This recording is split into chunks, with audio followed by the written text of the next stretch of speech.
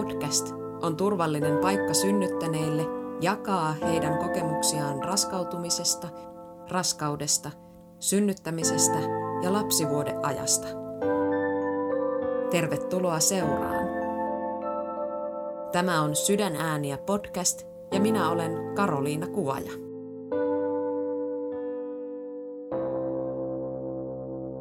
Hannan ensimmäinen raskaus meni kesken RV8, mutta ei ehtinyt tulla kuukautisia välissä, kun hän oli uudelleen raskaana. Hannalla alkoi RV4 tosi vaikea raskauspahoinvointi ja hänellä todettiin myöhemmin hypermeesis, joka jatkui RV22 saakka. Kun Hanna selvisi pahoinvoinnista, hänellä todettiin raskausdiabetes ja nopeasti alkoivat myös voimakkaat liitoskivut sekä harjoitussupistukset. Hän jäi RV31 sairaslomalle vaivojen takia. Hanna kävi raskausjoogassa, joka sisälsi myös synnytysvalmennuksen. Hannan ystävä lähti pariskunnan doulaksi synnytykseen. Hannan verenpaineet olivat olleet korkeat jo pidemmän aikaa ja RV37 todettiin, että hänellä on raskausmyrkytysoireita. 39+2 hän sai neuvolasta lähetteen synnärille, että käynnistettäisiinkö synnytys raskausmyrkytyksen takia. Lääkäri totesikin, että istukassa on alkavat virtaushäiriöt ja synnytys käynnistetään heti. Hannalle laitettiin pallongi, joka aiheutti samantien supistuksia niin kauan, kunnes se putosi pois 4 tunnin päästä. Supistukset loppuivat, jonka jälkeen puhkaistiin kalvot, ja Hanna alkoi supistella 2 minuutin välein napakasti. Illasta Hanna sai epiduraalin, joka helpotti heti. Hanna oli suunnitellut liikkuvansa ja olevansa pystyasennossa, mutta lopulta hänen oli helpoin olla sängyssä. Vauvan sydänäänet eivät kuuluneet kunnolla kontallaan, joten hän oli paljon puoliistuvassa asennossa ja kyljellään pähkinäpallon kanssa. Aamuyöllä 4 aikaan Hannalle alkoi tulla paineen tunnetta ja hän aloitti harjoittelemaan ponnistusta. Hän ponnisti vajaan tunnin ja vauvan sydänäänet alkoivat laskemaan, joten hänelle tehtiin episiotomia synnytyksen jouduttamiseksi.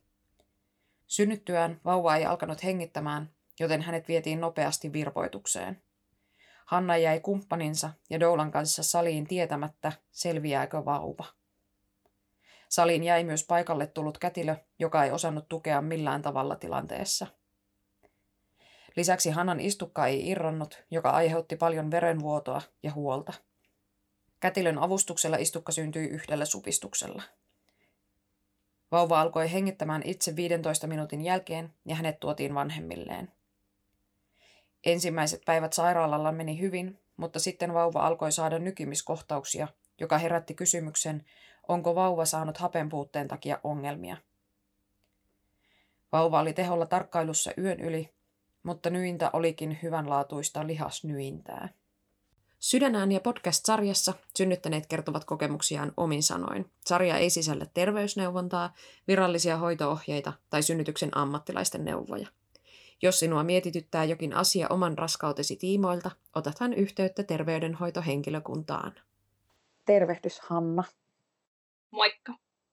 Haluatko ensimmäisenä esitellä itsesi? Joo, mä oon Hanna Angelvuo. Täytin just keväällä 30 ja mulla on tommonen vuoden ikäinen poika ja me asutaan täällä Helsingissä mun aviomiehen kanssa ja oon ammatiltani meikkaaja ja maskeeraaja ja sitten myöskin microblade-artisti, eli teen tämmöisiä luonnollisia pigmentointikulmia ja sitten meikkipuolella teen telkkariin erinäisiä mainoksia ja TV-hommia ja sitten hääseurueita ja kaiken näköistä, mitä vastaan tulee.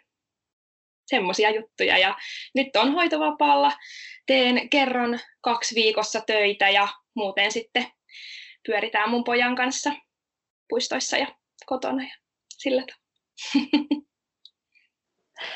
Me puhutaan teidän esikoisen synnytyskokemuksesta ja sun raskauskokemuksesta.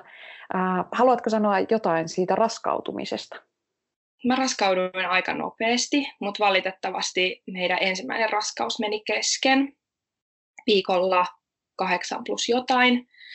Mutta raskauduin sitten uudestaan aika nopeastikin. Ei tullut yhtiikään kuukautisia siinä välissä, että raskauduin sitten heti uudelleen, mutta sitten valitettavasti alkoi jo viikolta 4 vai 5, niin tosi vaikea raskauspahoinvointi ja todettiin sitten myöhemmin hyperremesikseksi.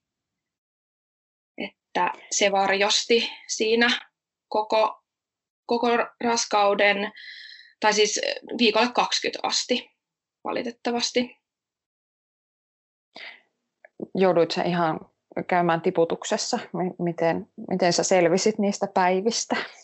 Joo, eli alkuun mä muistan, me oltiin Italiassa mun miehen vanhempien luona. He on aina puolet vuodesta vuokraa sieltä sellaista taloa ja siellä piti olla kuule ihana loma tiedossa ja 3 päivää ehdin elää ihan normaalisti, kunnes sitten alkoi tämä ihan infernaalinen pahoinvointi ja se loma menikin sitten sängyssä ja oksentaessa ja sitten kun päästiin Suomeen, niin tämä tämmöinen hyvin runsas oksentaminen alkoi. Että alkuun mä yritin vaan tsempata ja olla silleen, että kaikilla on vähän paha olo ja sitten kun alkoi olemaan aika toimintakyvytön ja niin kuin mikä ei oikein pysynyt sisällä, että päivät oli vaan oksentamista ja itkemistä, niin sitten vasta, olisiko mä ollut viikolla 13 vai 14, kun mä meinasin pyörtyä, niin sitten tajusin, että nyt ehkä pitää hakeutua tiputukseen ja sitten siinä sitten tajuttiinkin, että mulla todennäköisesti on tämä hyperremesis ja sitten sen jälkeen kävin tiputuksessa, olisinko mä käynyt 4 kertaa, että sitten luojan kiitos viikolla 20 loppui, 2022 ja sen jälkeen sitten sain ainakin muutaman viikon olla rauhassa ennen kuin tuli kaiken näköisiä muita vaivoja sitten raskauden kanssa, mutta joo, se oli tosi rankkaa ja toiveessa olisi jossain vaiheessa ehkä toinenkin lapsi ja se on kyllä hirveän pelottava ajatus, että kun 80% noin uusiutuu, että jos se tulee uudelleen, mutta palkinto on paras, että kyllä kun Arvi syntyi, niin kyllä mä ajattelin, että se kaikki, vaikka niin hirveätä se olikin, niin se kaikki oli sen arvosta. Mä oon tosi pahoillani, että sä oot joutunut elämään tuommoisen raskauden puolikkaan. Että on ollut kyllä varmasti ihan tosi raskasta. Joo, ainakin Jungle Juice varmasti keräsi vähän voittoja, kun kaikki rahat meni vaan sinne, kun ainut mitä mun teki mieli juoda, niin oli niiden Green Frog, tämmöinen smoothie, niin sillä mä elin silloin, kun sekin pysyi sisällä. Sanoin mun miehelle, että jos mä tuun joskus uudestaan raskaaksi, niin ainakin me säästetään, kun mun ei sit tarvitse syödä mitään, mutta toisaalta varmaan rahaa menee niihin voltille, kun mä tilaan vaan smoothieita kotiin. Haluatko avata sitä, että sä sanoit, että sit, kun raskauspahoinvoinnista pääsit, niin sitten alkoi tulla muita vaivoja. Mitä sitten tapahtui? Joo, eli viikolta siitä 2022 luojan kiitos vihdoin alkoi tuntua normaalilta elämä ja mä pääsin vähän uimaan ja se oli semmoinen kultainen raskauden keskivaihe, mikä useilla tuntuukin niin kuin paremmalta. Mutta hyvin pian sitten mulla todettiin raskausdiabetes, eli ekat viikot oot silleen, että hyvä kun pysyisi edes jotain sisällä ja olisi ihana syödä jotain hyvää, niin sitten kun sä saat vihdoinkin jotain pidettyä sisällä, niin sitten mä en saanut syödä mitään hyvää. Se tuli siihen ja sitten tosi nopeasti alkoi myös hyvin voimakkaat liitoskivut ja harjoitussupistukset. Että mä jäin sitten kuukautta ennen äitiysloman alkua niin sairaslomalle, koska en enää pystynyt tekemään mun töitä, koska ne liitoskivut oli niin voimakkaat. Ja tietenkin se oli tosi kurjaa, koska mä oon yrittäjä, niin mä olin aika paljon ollut jo pois siitä alkuraskaudesta ja sitten vielä loppuraskaudestakin jouduin jäämään pois, niin se oli taloudellisesti vähän haastavaa, mutta oli pakko mennä terveys edellä. Miten sä valmistauduit synnytykseen? Mä kävin semmoisen äitiysjoogan, raskausjoogan tuolla Studio Manipurassa ja sitten heillä kuului siihen synnytysvalmennus. Se oli mulle tuttu paikka jo ennestään ja olin toivonut tosi paljon, että joskus kun raskaudun, niin pääsen sinne heidän kursseilleen, koska se on mun parhaan ystävän äidin joogastudio. Ja siellä oltiin ja tämä synnytysvalmennus varsinkin oli erittäin siis hyödyllinen. Voin suositella ihan kaikille. Ennen kaikkea niin kuin myös isää ajatellen, että miten sitä äitiä pystyy tukemaan siellä synnytyksessä ja myöskin niin kuin raskausaikana jo. Ja totta kai myöskin se jooga antoi paljon semmoista rauhoittumista ja omaan kehoon tutustumista ja semmoista tietynlaista yhteyttä siihen lapseen ja sillä tavalla. Meillä sitten aika pian heräsi ajatus siitä, että mä oon joskus vitsaillut, kun tämä mun paras ystävä pitää siellä raskausjoogaa, että jos hän tulisi joskus mun synnytykseen, ja hän sitten tuli. Että mä siitä mun miehelle puhuin ja kysyin, että miltä hänestä tuntuisi, että jos siellä olisi mun ystävä Siia paikalla auttamassa auttavana käsiparina ja sitten myöskin tukemassa tietenkin sitä isää, että kun ei voi ikinä tietää, että kuinka pitkä synnytys on tulossa tai kuinka vaikea synnytys, niin Henrik, mun mies, oli niin kuin tosi innoissaan siitä, että tehdään tästä synnytyksestä niin kuin mulle ennen kaikkea niin kuin mahdollisimman mukava, jos niin voi sanoa, ja että hän halusi tukea niitä tarpeita, mitä mä koin, että mä tarvitsen. Joten valmistauduttiin kyllä hyvin. Ja me oltiin itse asiassa Manipuralle vielä synnytysvalmennus tämmöisessä videossa malleina, joten olikohan se 3 viikkoa ennen laskettua aikaa, niin me koko viikonloppu kuvattiin sitä, niin me oikein niin kuin kunnon actionissa harjoiteltiin kaiken näköisiä liinoissa roikkumista ja kaiken näköisiä erilaisia apuvälineitä se koko viikonloppu, niin se kyllä auttoi ja itse asiassa mun maha laskeutui niiden kuvausten jälkeen, joten se kaikki kykkiminen auttoi selkeästi, että synnytys lähti etenemään. Miten se loppuraskaus sitten sujui? No sitten mä jäin äitiyslomalle tosiaan kuukautta aikaisemmin ja se oli kyllä aika ihana, että sen jälkeen tuli semmoinen tietynlainen helpotus, että mä oon aina ollut koko mun elämän aika kova menee ja kova tekee töitä ja sitten mulla alkoi semmoinen oma sisäänpäin kääntyminen, että nyt mä saan keskittyä vaan tähän. Mutta mulla oli sitten ongelmana tosiaan aika korkeat verenpaineet, ja kun viikot läheni sinne laskettua kohti, niin käytiin sitten äitiyspolilla niitä vähän katselemassa ja sitä vauvan tilannetta, ja siinä vaiheessa tämä oli 2 viikkoa vai 3 viikkoa ennen laskettua.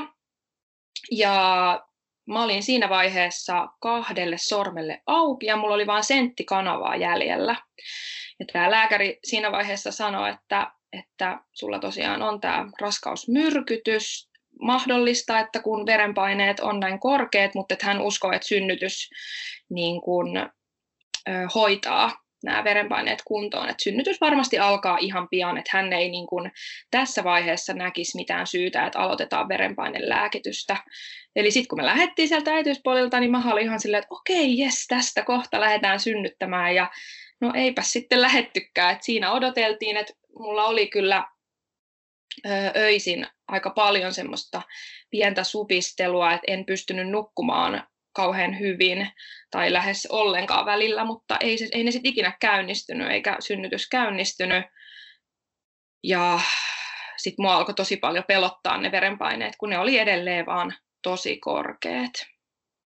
Et olisiko sitten ollut, se oli 39 plus 2, kun menin neuvolaan.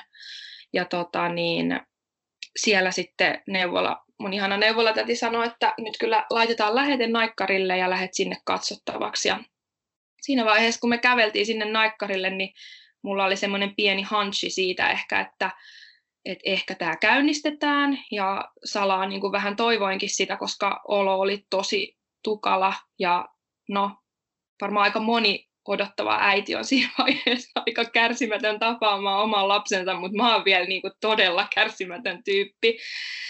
Mutta mä jotenkin ajattelin, että ehkä ne antaa mulle sit ajan siihen käynnistykseen, että mä voin sitten käydä vielä kotona ja näin. Mutta sinne mentiin naikkarille ja lääkäri sitten sanoi aika lailla heti, että nyt on sillä tavalla, että täällä alkavat virtaushäiriöt istukassa, että tämä pitää käynnistää heti.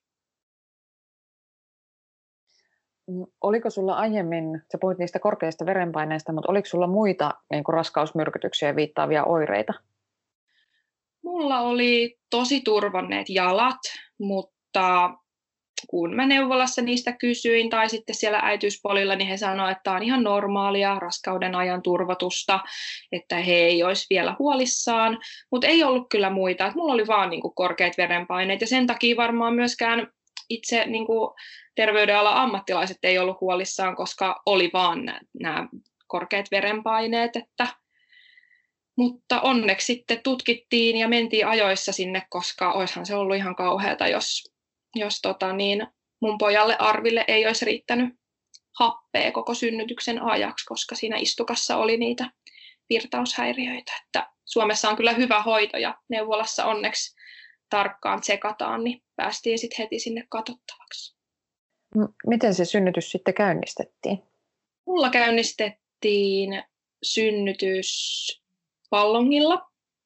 Ja sitten mä jäin oikeastaan heti sinne sairaalaan, että koska oli tämä raskausmyrkytys, niin monethan, kenelle laitetaan pallonkin, niin saa vaikka lähteä kävelemään tai jotkut pääsee vielä kotiin, mutta mä jouduin jäämään sinne ja sitten niin mun mies lähti sitten hakemaan kotoa sairaalakasseja ja mä olin siinä vaiheessa ihan hyvillä mielin siellä osastolla ja ei ollut vielä mitään hirveitä supistuksiakaan.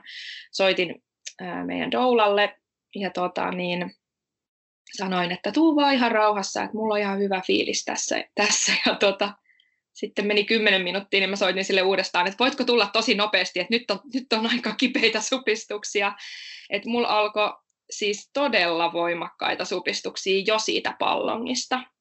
Ja pallonki tuli sitten ulos, muistelenko nyt oikein, että 3,5-4 tuntia, niin sitten se tuli ulos ja niin ennen kuin pallonki tuli ulos, niin ne supistukset tosiaan oli niin voimakkaita, että mä kokeilin suihkua ja hierottiin alaselkää ja sitten mun mies tuli siinä jossain vaiheessa tavaroiden kanssa ja se oli ihan, että oi täällä jo niin kuin hommat on käynnissä.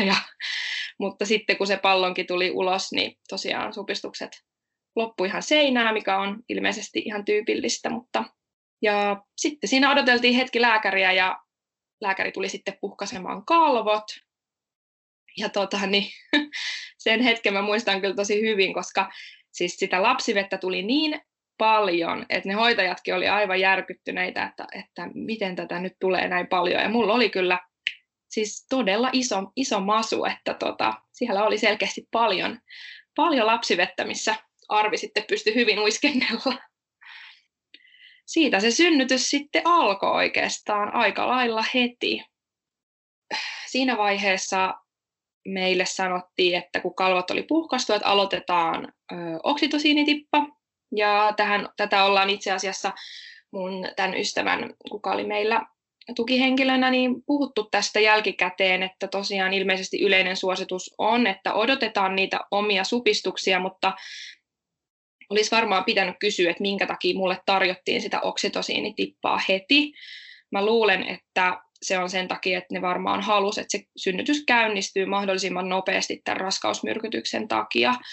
Mun doula sitten kysyi kätilöiltä, että voitaisiko kuitenkin odottaa, että jos ne spontaanit supistukset käynnistyisi. Ja he sitten sanoivat, että he käyvät hakemassa sen lääkkeen, että jos ne ei ole käynnistynyt, kun he tulee takaisin, niin sitten he aloittaa sen oksitosiinin.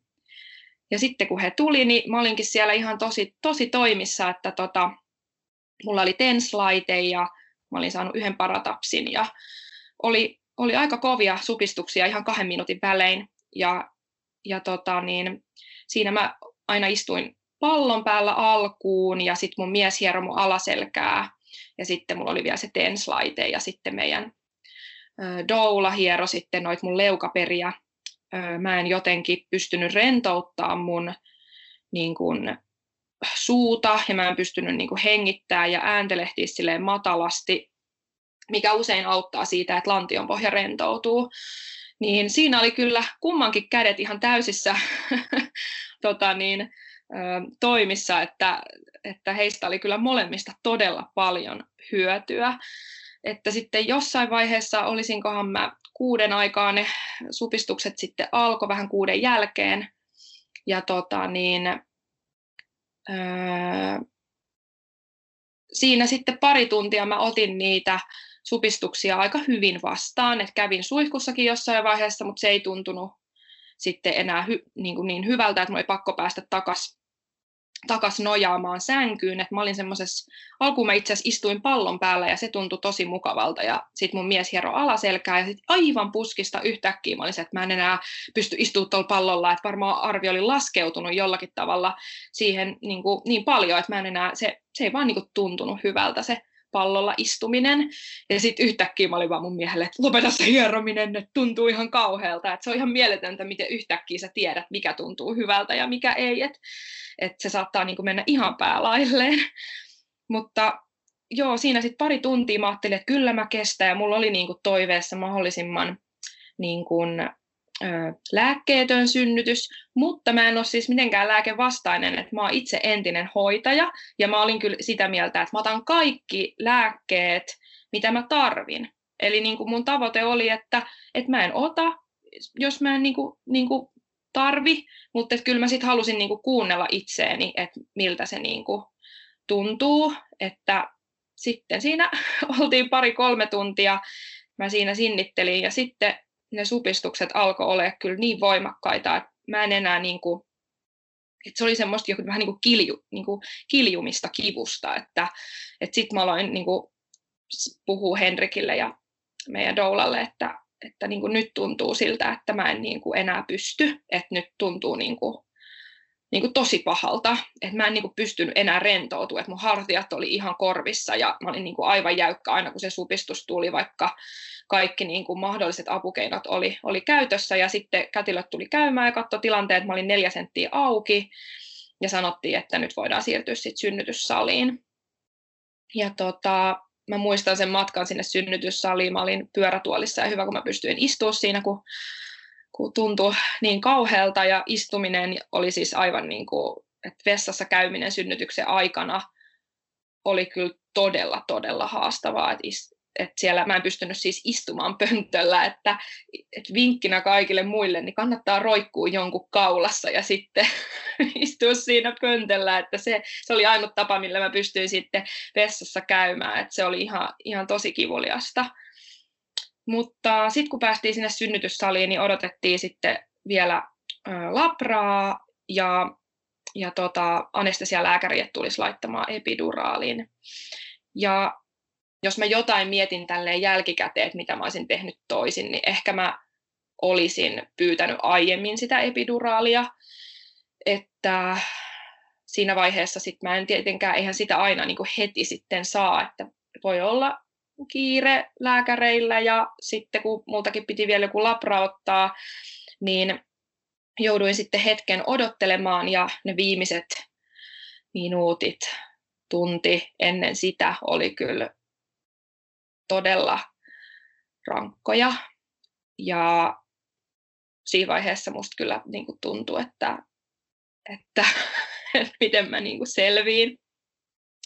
Sitten se anestesialääkäri tuli ja mä vaan muistan, että se oli ihan kuin vaan olisi laittanut voita leivän päälle, kun se epiduraali oli siellä ensimmäisellä yrittämällä. Ja mä muistan, että mä istuin, mulle laitettiin epiduraali sillä tavalla, että mä istuin sängyn reunalla ja mulla oli tyyny tuossa polvien ja vatsan välissä ja mä muistan, että mä ajattelin, että nyt mä en liiku tästä mihinkään, että mä pysyn niin paikallaan, että toi menee ykkösellä toi epiduraali ja luojan kiitos se meni, koska siitä sitten se helpotuksen aalto alkoi.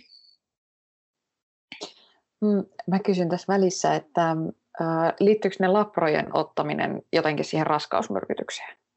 Mun on siis pakko sanoa, että mä en edes muista, mitä labroja ne tuli ottamaan. Varmaan jotain siihen raskausmyrkytykseen liittyvää. Voihan se olla, että ne on myös halunnut katsoa jotain tulehdusarvoja tai jotain, varmasti jotain tarpeellista, mutta mä en siinä vaiheessa enää pystynyt ottaa mitään vastaan, että mulla meni aika sumussa vaan se aika ennen sitä, että mä vaan muistan, että sanottiin, että joku labra pitää ottaa ja en muista mitä varten. Kyllä, joo. Ja se on toissijaista siinä kohtaa, kun synnyttää. Joo, sanon muuta. Sait sä sitten lepohetken sen epiduraalin voimin? Voi luoja, se tuntui taivaalta. Siis siinä vaiheessa mä vaan niin kuin ihmettelin lääketiedettä, että miten voi niin kuin tuntua näin hyvältä. Ja siinä vaiheessa mä sain sitten nukuttua hetken. Ja oli niin kuin, mä tunsin niin kuin semmoista tietynlaista painetta, kun ne supistukset tuli, mutta ei mitään kipua. Ja se oli kyllä semmoinen, mitä mä tarttin, koska vaikka mä olin kestänyt niitä supistuksia semmoisen 3 tuntia, niin mä oon ymmärtänyt, että niin kuin käynnistetty synnytys saattaa aiheuttaa niin kuin kivuliaampia supistuksia. Että sitten välillä, kun kuulee, että jotkut on synnyttänyt paratapsin voimalla, niin mä kyllä ihmettelen, koska se oli jotain ihan infernaalista. Mutta sen jälkeen mä tosiaan nukahdin hetkeksi ja sitten siitä 2 tunnin päästä tultiin katsoa sitten tilanne ja mä olin auennut vaan sentin lisää. Tässä vaiheessa sitten meille ehdotettiin, että nyt voisi kokeilla sit uudestaan, että laitetaan se oksitosiinitippa vähän vauhdittamaan tätä synnytystä ja uusi epiduraali, kun selkeästi sitten alkoi vähän ne supistukset tulla takaisin, että ne alkoi tuntua enemmän ja näin sitten tehtiin siinä noin 12 aikaan yöllä, ja jonka jälkeen mä sitten taas nukahdin, kun mä sain sen uuden epiduraaliannoksen. Ja sitten kun mä heräsin, niin mä kyllä tosi aktiivisesti, että mulla oli niinku tavoitteena tämmöinen aktiivinen synnytys, ja mä olisin halunnut ponnistaa jakkaralla ja olisin halunnut roikkua liinoissa, mutta Arvin sykeäänet ei oikein kuulunut missään muussa asennossa kuin siinä, että mä olin sängyssä niin kuin puolistuvassa asennossa, niin kävin välillä sitten konttausasennossa, mutta sitten kätilöt tuli sanomaan, että vauvan sydänet ei kuulu, että nyt pitää palaa takaisin siihen puolistuvaan asentoon. Jossain vaiheessa myös kokeilin liinoja, mutta sekä ei tuntunut enää niin kuin hyvältä. Et yllättävää kyllä, vaikka olin ajatellut, että olisin ihan muussa asennossa kuin puolistuvassa asennossa sängyssä, niin se oli niin kuin Arvin kannalta paras asento ja myös mun kannalta, mutta kätilöt oli ihan superihania, ne toi mulle semmoisen ison pähkinän mallisen semmoisen tyynyn, semmoisen ilmatyynyn, ja sitten se oli mulla siinä jalkojen välissä, ja mä kyllä tosi aktiivisesti liikuttelin lantioa siinä koko ajan aina, kun mä olin hereillä, että muistin sieltä synnytysvalmennuksesta, että on aina lantion liikeviä vauvaa eteenpäin, ja siellä mä sitten pyörittelin pyllyä, ja niin oli ihan niin kuin semmoinen mukava hetki, mä muistan, että kun ei ollut kipua, niin mä sain syötyä jotain, ja me oltiin hankittu Henrikin kanssa semmoiset pienet sähkötuikut sinne synnytyssaliin, ja me kuunneltiin hyvää musiikkia. Et on semmoisia niin kuin tosi kauniita muistoja myös kaiken sen kivun keskeltä. Sitten kello tuli 2 ja kätilöt tuli katsoa tilanteen, niin mä olinkin 9 senttiä auki. Eli rentoutuminen ja pieni aktiivinen pyllyn pyöritys selkeästi oli tehnyt tehtävänsä. Minkälaisia tunteita se siinä kohtaa herätti? No mä olin ihan, että vau, että kohta enää sentin päässä on 10 senttiä, että kohtahan tässä aletaan ponnistamaan, ja se tuntui ihan mielettömältä jotenkin, kun mietti niitä supistuksia ja sitä kipua ja kaikkea, että jotenkin kun jotkut kestää niitä hirveän paljon pidempään, että mä jotenkin olin tosi semmoisessa iloisessa ja liikuttuneessa tilassa, että ollaan jo tosi lähellä, että tavataan meidän vauva. Ja sitten siinä vaiheessa kätilö sitten kysyi, että miltä ne supistukset tuntuu, ja alkoi itse asiassa tuntuu siltä, että ne alkaa taas tulee takaisin. Ja tässä vaiheessa mut valtasi taas se pelko kuitenkin niistä, että miten mä pystyn rentoutumaan, että jos ne tulee niin kovana takaisin. Niin sitten siinä vaiheessa mä pyysin, että jos mä olisin saanut sen kohdunkaulan puudutteen, mutta siellä ei ollut ketään paikalla sillä hetkellä, kuka olisi pystynyt sen mulle laittaa, mikä oli valitettavaa. Ja sitten päädyttiin siihen, että laitetaan 3. epiduraali. Tämä myös jännitti mua, koska mua pelotti se, että sitten kun ollaan näin lähellä, että 9 senttiä kuitenkin, että mitä jos sitten se vaikuttaa siihen, että mä en tunne sitä, että mihin suuntaan ponnistaa, tai tunne edes niitä supistuksia. Mutta mua pelotti se kipu niin paljon, että me kumminkin sitten päädyttiin laittaa se 3. epiduraali. Ja sitten mä olinkin siitä tunnin päästä vähän yli tunnin päästä 10 senttiä auki. Ja sitten meidän kätilöt sanoi, että nyt mä saan sitten odotella sitä, että milloin tuntuisi, että alkaisi ponnistuttaa. Ja kumma kyllä sitä ponnistamisen tarvetta ei oikeastaan tullut kauhean nopeasti. Sitten siinä 4 aikoihin kätilöt tuli käymään ja sanoi, että no miltäs tuntuu. Ja sitten siinä vaiheessa mä muistan, että mulla alkoi tulee semmoista tietynlaista paineen tunnetta. Että monethan sanoo, että tulee vähän niin kuin kova kakkahätä, mutta mä luulen, että mulla se epiduraali vaikutti niin paljon, että se vaan tuntui semmoisena pienenä paineen tunteena. No sitten kätilöt kumminkin oli sitä mieltä, että aletaan vaikka vähän kokeilemaan sitä ponnistamista, ja siinä me vähän tehtiin semmoisia harjoitusponnistuksia, ja se oli kyllä valitettavasti ihan tosi haastavaa tuntea, että mihin suuntaan ponnistaa ja missä kohtaa se supistus tulee. Mutta meillä oli siis aivan mielettömät kätilöt ja he oli kyllä tosi ammattimaisia, että auttoi mua ihan hirveästi siinä, että mihin suuntaan pitää ponnistaa ja millä tavalla. Ja mä osasin odottaa, että se on rankkaa, mutta se on kyllä tosi kova urheilusuoritus, että mä ponnistin 45 minuuttia, 50 minuuttia. Et vähän vaikea sanoa sitä aikaa, kun siinä oli vähän sitä harjoittelua ennen sitä, ja sekin tuntui jo aika rankalta. Sitten kun oltiin siinä ponnisteltu, niin kätilöt alkoi sanoa, että vauvan sykeäänet meinaa vähän laskea, että mä sain siinä vaiheessa 2 kertaa yrittää vielä, ja sitten piti tehdä episiotomia. Ja siinä vaiheessa yritin kyllä kaikkeni, mutta jouduttiin episiotomia sitten tekemään, ja se oli kyllä mulla toiveessa, että sitä ei tarvitsisi tehdä, että se jotenkin jännitti, mutta siinä vaiheessa mä olin silleen, että ihan sama, että tehkää just se, niin kuin mitä täytyy, että se vauva saadaan ulos sieltä. Ja sitten Arvi syntyi. Sitten siinä ekalla ponnistuksella tuli pää, ja sitten seuraavalla tuli sitten vartalo, mutta sitten Arvi ei itkenyt, ja kätilöt siinä alkuun yritti, että hengitäpäs nyt, että nyt pitäisi vähän hengitellä, ja sitten mä aloin kuulee heidän äänestä, että nyt on vähän niin kuin huono tilanne, että nyt pitäisi kyllä hengittää, että alapas hengittää, ja sitten monen tietty hirveä pelko tuli siinä, että kuoleeko meidän vauva. Sitten he sanoivat, että nyt pitää viedä niin kuin happihyppelylle, ja sitten he lähti Arvin kanssa pois sieltä huoneesta. Jäittekö te siihen sit sun miehen ja Doulan kanssa 3, vai jäikö toinen kätilö siihen teidän kanssa? Meillä oli siis aivan ihana kätilö, että kiitos vaan naisten klinikalle, ja meillä oli aivan ihana opiskelija siinä koko synnytyksen ajan. Ja sitten he lähti vauvan kanssa pois, ja sitten kun aletaan ponnistaa, niin yleensä hälytetään sitten toinen kätilö paikalle, ja meille sitten tuli siihen joku toinen kätilö paikalle, ja siitä sitten alkoi valitettavasti semmoiset kauhun hetket, eli Arvi vietiin pois, ja sitten mä siinä itkin ja yritin kysyä siltä toiselta kätilöltä, että kuoleeko meidän vauva, ja mä just toissa päivänä puhuin tämän meidän Doulan kanssa vielä, niin käytiin läpi tämä mun synnytys, että mitä hän muistaa siitä, ja että mitä hän muistaa siitä, että miten mun mies reagoi. Ja hän sanoi, että Henrik oli ihan vitivalkoinen ja aivan järkyttynyt.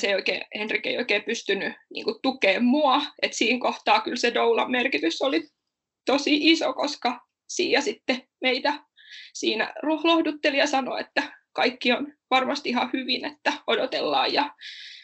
Mutta siis se, mikä oli tosi iso kysymysmerkki, oli tämä hoitaja, koska hän ei reagoinut meihin millään tavalla. Hän vaan siivosi siellä huoneessa, ja kun mä yritin kysellä häneltä, niin hän oli ihan kuin hän ei olisi kuullutkaan meitä. Ja sitten siinä tilanteessa jotenkin yhtäkkiä mä huomasin, että musta tuntui, että mä aloin vuotaa tosi paljon, ihan kuin tuolta olisi valahtanut paljon verta, ja sitten mä katoin sinne, ja sitä verta oli tosi paljon, ja sitten mä kysyin sieltä hoitajalta, hei anteeksi, että voisitko sä katsoa tuon tilanteen tuolla alhaalla, että onko siellä kaikki hyvin. Ja tässä vaiheessa mun kätilö oli kyllä sanonut tälle avustavalle kätilölle, että äiti haluaisi yrittää synnyttää istukan ilman oksitosiinia. Ja tosiaan mä en ole mikään lääkevastainen, mutta mä halusin, että mä voisin yrittää, että jos se istukka tulisi ulos ilman sitä. Ja siinä vaiheessa, kun mä olin kysynyt tältä kätilöltä, että voisiko se katsoa sen tilanteen, niin hän vaan tokas mulle, että sinähän halusit olla ilman sitä oksitosiinia, että tässä nyt sit odotellaan.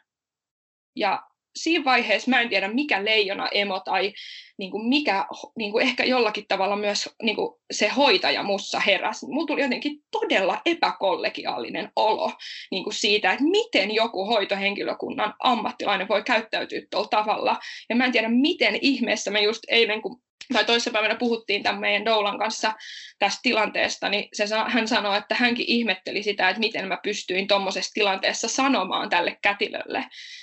Ja mä sanoin hänelle, että hei, että mä oon ensisynnyttäjä ja tää on ollut mun toive ja mun kätilö on sanonut, että se on täysin mahdollista, että mä voin yrittää ponnistaa istukan ilman oksitosiinia, mutta että sä oot tässä se hoitaja, että on sun tehtävä toimia sen tilanteen näkemällä tavalla ja sanoa mulle, että jos mä tarvitsen sen lääkkeen nyt jostakin tietystä syystä, niin sit se on sun tehtävä sanoa se mulle, että sä et millään tavalla ole meille kommunikoinut tästä tilanteesta mitä, ja meidän vauva on tuolla, ja me ei tiedetä tästä mitään, mitä tulee tapahtuu, ja sit sä puhut mulle tällä tavalla. Että mä en ole mikään lääkevastainen, että mä oon itse entinen hoitaja, että tää tuntuu ihan tosi pahalta.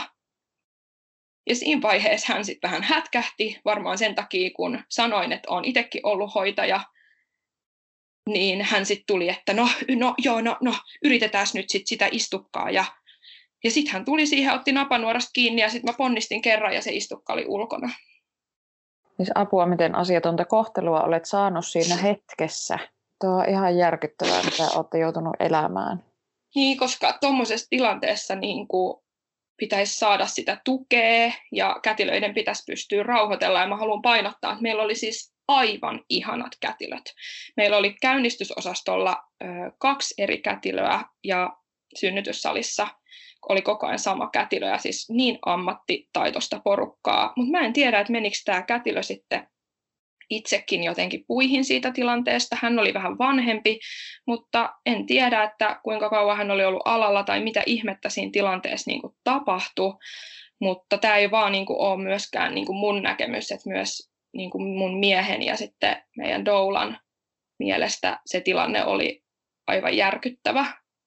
Ja 20 minuuttia me odotettiin, 15-20, että mä luin tuon epikriisin, niin siinä sanottiin, että 15 minuutin jälkeen vauva alkoi hengittämään itse, että sen jälkeen palautettu vanhemmille, että melkein 20 minuuttia me ollaan odotettu siellä ihan tiedottomina siitä tilanteesta. Mutta sitten kun se vauva arvi tuotiin meille takaisin, niin sitten kyllä kaikki helpottui. Sitten mä sain Arvi mun syliin ja hän itki. Ja sitten mä kauheasti muistan, että mä kyselin siltä kätilöltä, että eihän siitä hapenpuutteesta tullut mitään, että onhan hän terve. Ja sitten meidän kätilö sanoi, että hänellä on kaikki mahdollisuudet kirjoittaa 7 L:ää, että älä huoli. Ja sitten mä sanoin, uiskasin Arvin korvaa, että sun ei tarvitse kirjoittaa yhtäkään L:ää, jos sä et halua itse. Ihan mahtavaa. Olitteko te pitkään siinä synnytyssalissa sitten ennen osastolle tai perhepesään siirtymistä? Joo, oltiin. Me oltiin aika pitkään. Me oltiin pari tuntia siinä synnytyssalissa. Et siinä oli aika ihana semmoinen kiireetön tunnelma. Siinä vaiheessa mun mies oli todella järkyttynyt. Ja sitten meidän doula Siia sanoi, että Henrik, että haluatko sä mennä hetkeksi lepäämään, että Hanna aletaan nyt ompelee. Ja Henrik meni sitten siihen sänkyyn vieressä lepäämään. Ja siinä vaiheessa mäkin näin, että Henrik oli todella järkyttynyt. Onhan se varmaan hirveä hetki, kun sun pitäisi pystyä tukemaan sitä just sun synnyttänyttä vaimoa. Ja sitten samaan aikaan itsellä pyörii myös ihan kauheat ajatukset siitä, että menetetäänkö me meidän lapsi. Mutta sitten Henrik meni vähän lepää siihen hetkeksi ja sitten mua itse asiassa ommeltiin aika pitkään, että mä annoin luvan, että opiskelija saa ommella. Ja totta kai sitten harjoittelu on aina hitaampaa, mutta varmaan yli tunti mua ommeltiin. Ja sitten Arvi oli siinä mun sylissä koko sen ajan ja Henrik sitten vähän lepäsi. Ja siinä vaiheessa oli kyllä ihanaa, että oikeasti meidän doula Siia oli paikalla, koska siinä kohtaa niin kuin se, että hän oli koko ajan siinä vieressä, niin oli aivan mieletöntä. Että mä en tiedä, Henrik Raukka valvonut koko yön ja joutunut kokemaan myöskin tollasen, onhan se isällekin ihan hirveetä, niin en mä tiedä, että kuinka hyödyksi hän olisi ollut siinä vaiheessa, että hän oli aika järkyttyneessä tilassa. Ja siinä me sitten oltiin ja sitten tuotiin siinä 7 aikaa meille vielä aamiaista ja mä muistan, että se aamiainen maistui ihan sairaan hyvältä. Joo, ja sitten niin Arvi sai siinä sitten vähän lisämaitoja, kun mulle ei toi maito ollut noussut ja sitten siirryttiin oikeastaan osastolle. Joo. Miten teillä meni siellä osastolla? Olitteko te kauan sairaalalla? Me oltiin itse asiassa valitettavasti sairaalassa 5 päivää ja 4 yötä. Meillä meni ensimmäiset päivät ihan tosi hyvin. Siellä yhdessä ihmeteltiin. Mä olin aika kipeä, että kun oltiin tehty se episiotomia ja sitten pahat repeämät, niin olin aika paljon sängyssä ja Henrik hoiti sitten Arvia. Meillä kävi perhe sitten katsomassa ja jotenkin oli tosi joulunen tunnelma. Arvi tosiaan syntyi 11. päivä joulukuuta. Ja kaikki meni jotenkin tosi hienosti ja se vauvan hoitaminen tuntui jotenkin tosi luontevalta. Henrik oli jotenkin heti tosi toimissa ja mä seurasin enemmän sieltä sivusta. Mutta sitten meillä kävi sillä tavalla, että Arvi alkoi yhtäkkiä tekemään semmoista aika kovaa nyintää, että se näytti, että se saa semmoisia nykimiskohtauksia ja sitten muutamalta kätilöltä siitä kysyttiin ja he sanoivat, että toi on ihan normaalia, että sellaista tapahtuu, mutta sitten se alkoi lisääntymään ja sanottiin uudestaan siitä sitten meidän yöhoitajalle ja hän sanoi, että hän on kyllä sitä mieltä, että toi pitää tarkistaa ja me kuvattiin se videolle ja hän sitten näytti sen videon siellä lasten teholla lastenlääkärille ja lastenlääkäri oli sitten sitä mieltä, että nyt joudutaan kyllä viemään Arvi sinne yöksi tarkkailuun ja se tuntui kyllä siinä vaiheessa ihan kauhealta, kun seuraavan päivän piti päästä kotiin ja sitten jotenkin tuli se pelko siitä, että nyt se hapenpuute on vaikuttanut jotenkin ja että nyt sille ei ole kaikki hyvin ja sitten me mentiin sinne teholle ja sielläkin oli aivan mieletön henkilökunta, otti tosi hyvin vastaan ja sitten Arvi jäi sitten sinne yöksi ja he vielä kysyi multa, että haluanko mä tulla imettää, mutta siinä vaiheessa se imetyslepo niin sanotusti oli tosi tarpeellista, koska mulla oli siinä vaiheessa jo nännit ihan haavoilla, että sitten mä sain nukuttua yöllä ja oli lanoliinivoiteet siellä nänneillä, että sai vähän rinnat levätä ja Arvi sitten sai lisämaitoja siellä. Ja tosiaan mulla ei ollut siinäkään vaiheessa vielä maito noussut kunnolla, että Arvi ei oikein saanut mun rinnoista myöskään mitään. Niin hän oli tosi nälkäinen ja pissaa ei ollut oikein tullut sit kunnolla enää, kun pääsi sinne. Ja vaikka oltiin sitten annettu kyllä vähän lisämaitoja, mutta ilmeisesti olisi pitänyt antaa enemmän.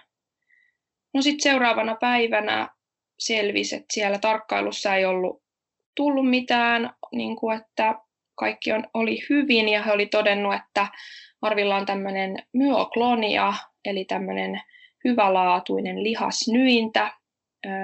He selitti sen sillä tavalla, että esimerkiksi meillä aikuisilla hikka on semmoinen ja sitten toi välillä ennen nukahtamista, kun saattaa silleen säpsähtää, niin se on myös myokloniaa. Eli kaikki oli hyvin. Ja sitten määrättiin vaan lisämaidot, että poika sai juotua kunnolla ja päästiin takaisin osastolle. Mä muistan, kun me oltiin siellä teholla ja siellä tuli tämmöinen Lucia kulkue.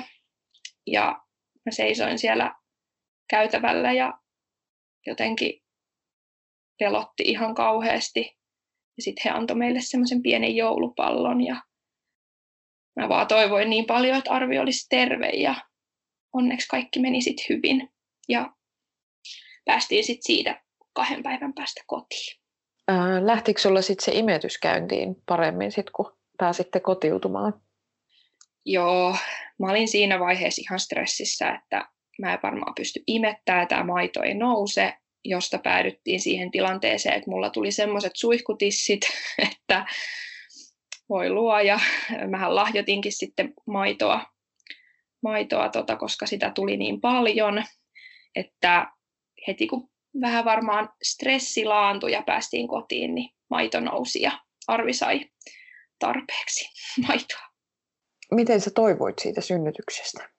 No meillä oli jotenkin hassua jotenkin, kun mä puhun tätä tässä, niin mua jotenkin vähän silleen naurattaa ja itkettää, että samaan aikaan mulla on niin kuin ollut tosi vaikea raskaus ja sitten kauheasti kaikkia ongelmia vielä synnytyksen jälkeenkin, mutta silti samaan aikaan se on jotenkin ollut se synnytys on ollut jotenkin, mulla on jotenkin tosi kaunis muisto siitä ja myöskin siitä ajasta sen jälkeen, mutta mä sain tosiaan siitä viikon päästä kohtu- ja rintatulehduksen ja mä jouduin takaisin naisten klinikalle, mutta mä olin siellä vaan päivän tarkkailussa ja pääsin sitten kotiin. Mutta mulla oli tosi korkea kuume, että mulla oli melkein 40 astetta kuumetta, että mä en melkein edes jaksanut Arvia kantaa ja joulu oli tulossa ja se tuntui jotenkin tosi epäreilulta kaiken sen jälkeen, mitä sitten siinä oli jo ollut. Ja no, tietenkin hormonit itketti muutenkin, mutta sitten jotenkin tuntui, että itki vaan koko ajan. Ja mä muistan, että mä sanoin jo Henrikille, että seuraile nyt mun mielialaa, että jos mä saan jonkun synnytyksen jälkeisen masennuksen, kun musta tuntuu niin kauhealta. Mutta sitten se tuntui aika niin kuin rankalta, koska se oli vaan semmoista, että ne rinnat piti saada tyhjäksi ja mulla oli kaalinlehdet ja oli lanoliinit ja pumppasin ja imetin eri asennoissa ja kun kuume laski, niin olin saunassa ja tyhjentämässä niitä ja niin kuin koko ajan semmoinen hullu niin kuin suoritus siitä, että pääsee niin kuin niistä tukoksista eroon, mutta se tuotti sitten tulosta ja toivuin sitten aika nopeasti, että antibiootit sitten alkoi 2 päivän sisällä auttaa ja vointi alkoi paranee ja sitten tietenkin oli se episiotomia vielä, mikä oli tosi kipeä, että meni varmaan 2-3 viikkoa, että mä pystyin istumaan, mutta vitsi jotenkin Arvi oli vaan niin mieletön, että siinä vaiheessa, kun on se pieni vauva ja se on vaan niin täydellinen, niin ei haittaa, vaikka vähän oli paikat kipeänä,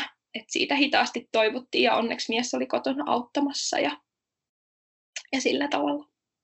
Onko jotain semmoista, mikä tuli sulle yllätyksenä siinä synnytyksessä? Tai jotain, mitä sä olisit halunnut tietää synnytyksestä siinä kohtaa, kun sä valmistauduit siihen?